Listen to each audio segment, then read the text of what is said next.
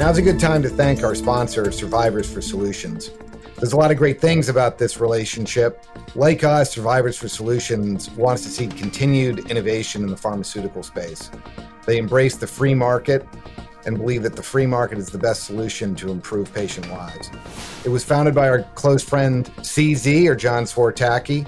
CZ founded the group when he saw the damage that the Inflation Reduction Act was going to bring to the pharmaceutical ecosystem.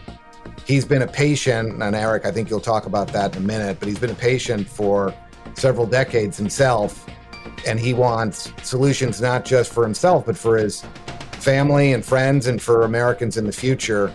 And he knows how important it is for continued pharmaceutical innovation to happen here in the United States, because if it doesn't, it won't happen anywhere.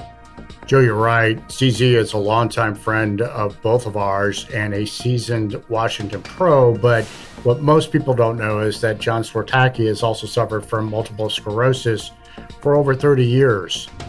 He was diagnosed and has required 4 different breakthrough drugs over the course of this disease in order to just live. All these drugs have been developed in a robust ecosystem of medical discovery and delivery, an ecosystem that the Inflation Reduction Act and President Biden now threaten. That threatens the hope and security and safety, the liberty, and ultimately the lives of millions of Americans suffering from chronic, debilitating, or life-threatening disease. He formed Survivors for Solutions to help save this system so others like himself have the chance at a fulfilling and robust life. You can learn more about CZ and his lifelong struggle with multiple sclerosis from our March 27th DC EKG interview, plus his website, survivorsforsolutions.org, or on Twitter @HopeMattersMost. Joe, we're really fortunate. CZ is our leader here at DC EKG, and we look forward to advocating on his behalf and the behalf of millions of American patients in the years to come on our show.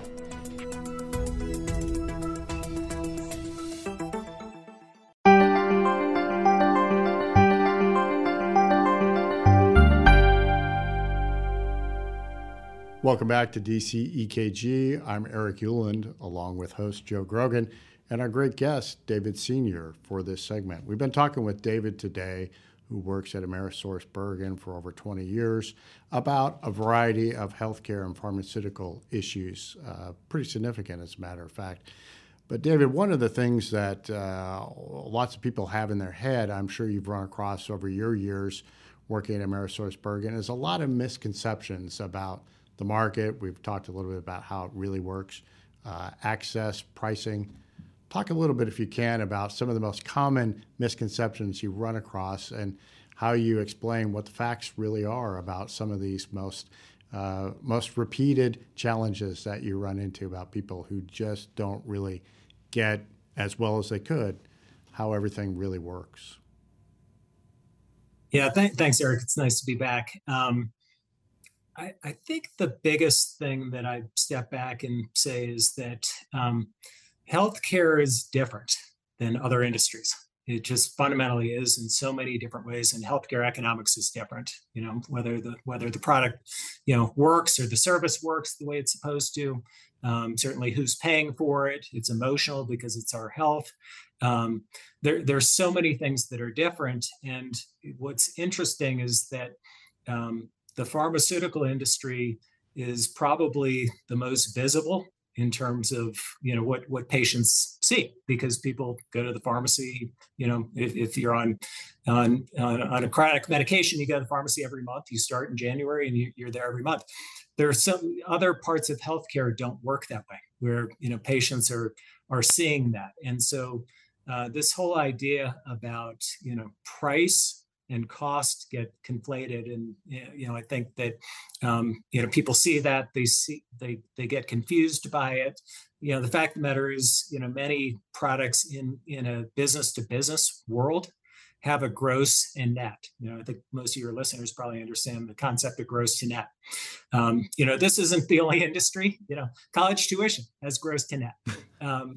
Many things do, but patients face this, and so it gets very frustrating and complicated when that takes place. And what's particularly been historically complicated for patients is that the out-of-pocket costs, whether it's deductibles, copays, are tied to that, oftentimes tied to that list price.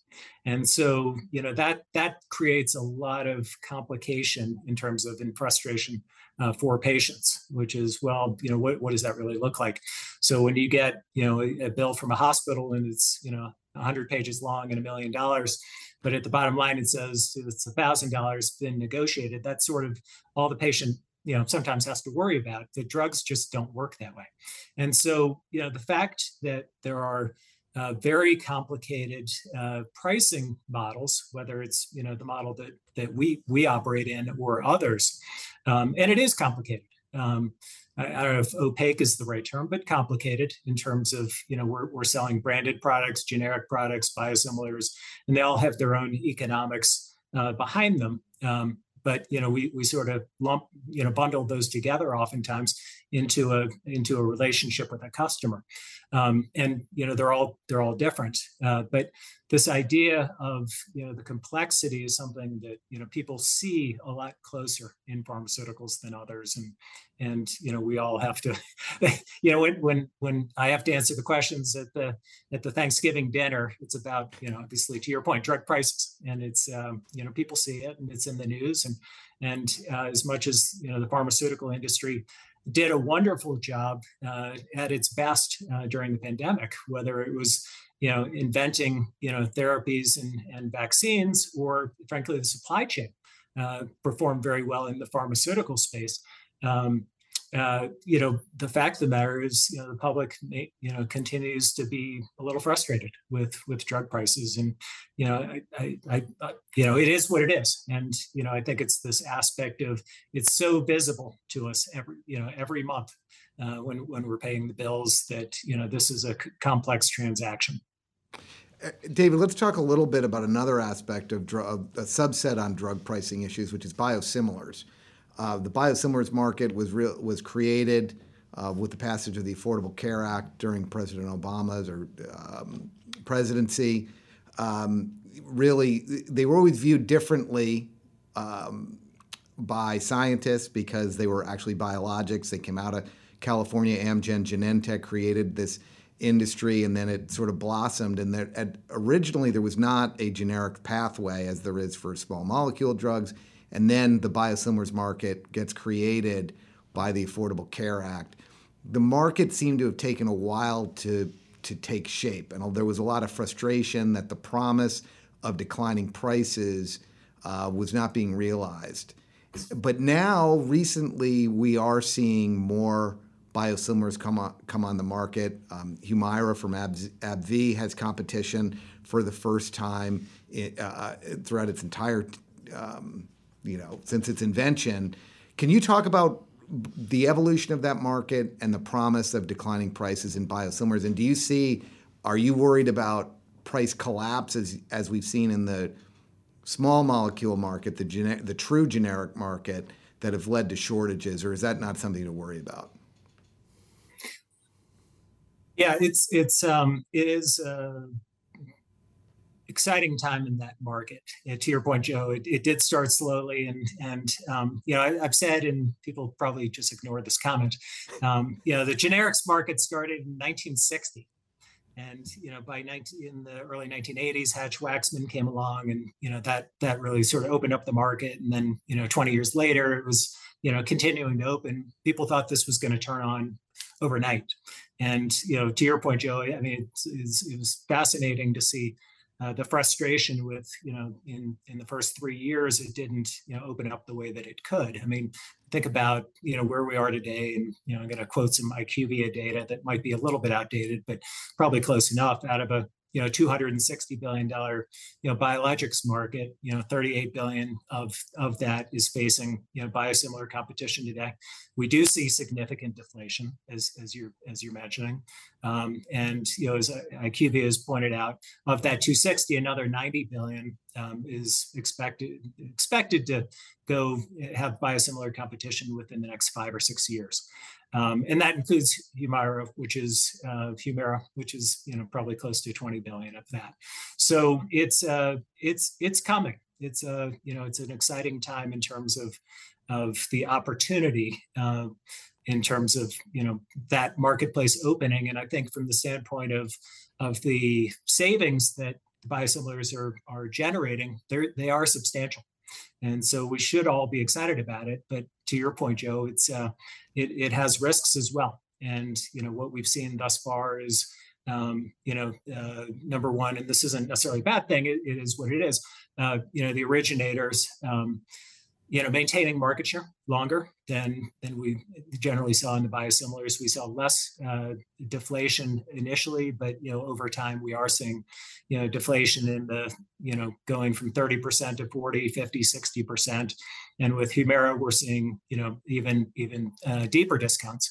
So it's too early to say, Joe. I think whether we've got a problem on our hands. It's Humira. I've kind of said all along, Humira is kind of a unique situation. It's so much larger than the others, in terms of the size, and hence we've got I think at least 10 competitors coming in and competing for that market. We don't see 10 in other biosimilar spaces. We see a handful, and that's we should speak to a more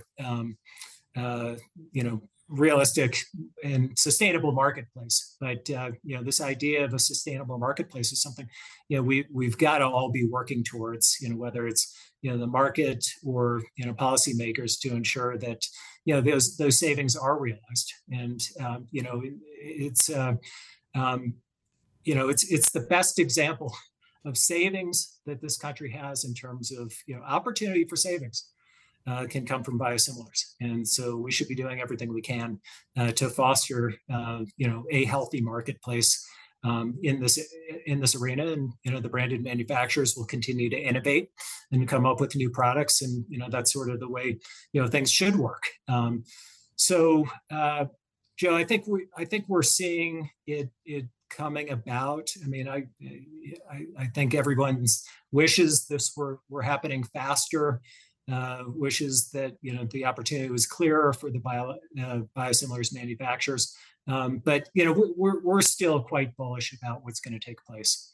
And sort of going back to a topic we had covered in a previous discussion, Inflation Reduction Act creates some uncertainty as well for the manufacturers, because now they're facing competition with the originator, who is also subject to inflation, Medicare negotiation on their products. So it creates a bit of uncertainty in terms of what that price point is. But I think it's too early to say, Joe, that we're going to see the same price crashes, and therefore manufacturers are going to say we're not going to participate here. But it's something that we're certainly watching. David, Joe, when you mentioned Hatch-Waxman and then biosimilars, people saw the promise of that years before statute was actually enacted and regulations started and the marketplace took off. Is there anything now similar to that people should be thinking about, policymakers should be focused on, that might be the next set of emerging public policies in healthcare and pharmaceutical area? Well, one thing, I mean, the big issue would be cell and gene. I mean, how do we get these scientific breakthroughs for small populations that are really expensive? Sarepta has a new product for our Duchenne's, which is a form of muscular dystrophy. It's a very difficult disease, and it's priced well into the millions of dollars. So I don't know, David, if you want to talk about that. I mean, the science is going to evolve. And policymakers need to figure out how we're going to deal with this and lubricate that market so that patients can get it. But I don't know how Amerisource is viewing the marketplace evolving, and if you've done any thinking there. Yes, we have, Joe, and I think that I sort of think about the evolution of the pharmaceutical space in 5 waves. that, we've lived through the branded market, the generics market, specialty, biosimilars, and now cell and gene. And, in each one of those, they have their own dynamics and economics and growth. And, it's interesting that we've got multiple sort of entire categories that continue to grow. And cell and gene is the next one, and it's upon us. And, our role at AmerisourceBergen, playing a role of, both a distributor, but also a financer of the channel. Effectively, we're playing that role between, the financing of the working capital within the channel. We've thought about how could we play a role? How could this take off? And to your point, cell and gene has its own economic challenges. If you think about a patient who is on chronic care medication that could be in the tens of thousands of dollars, but to your point, Joe, some sort of multi-million-dollar treatment comes forward. How do we? Who pays for that? How does that decision get made? Given that there's people, there's portability issues that come into play if you're an employee at a private company. The employer has got to face, well, okay, you're working for us today. Are you going to be here 5 years from now, 10 years from now? The insurance company, the reinsurance company, sort of who's going to sort of solve that? It hasn't been as big of an issue from the research we've done. Access in the commercial market has been pretty good to date, but we are concerned that as more and more of these products come forward, that more and more constraints are going to be put in place around that. And we've been big believers in. I talked previously about healthcare economics and what's different, and we've sort of embraced the idea that cell and gene therapy, one-time treatments, curable treatments, are more applicable for outcomes-based agreements. So, did it work? Did it not work? Did it work over a period of time, i.e., not just 1 year, but multiple years? And can you prove that? And can the payment be, in some way, shape, or form linked to that performance of the product? And so, we've been big believers of that. We've been working towards, our solutions. We think others are too, around, how do you play a role, between, providers, insurers, manufacturers, to build out these types of agreements. And, they're hard. They're hard to build out the metrics for, what's going to be measured, what constitutes success, what constitutes, lack of success.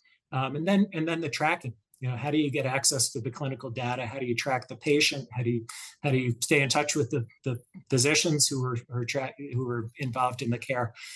So it's a complicated thing to solve, but we think it's one worth solving. And we were actually intrigued, and I haven't really followed where it's gone, but one of the recommendations from HHS in response to executive order earlier this year was for the states to band together for developing outcomes-based agreements for Medicaid.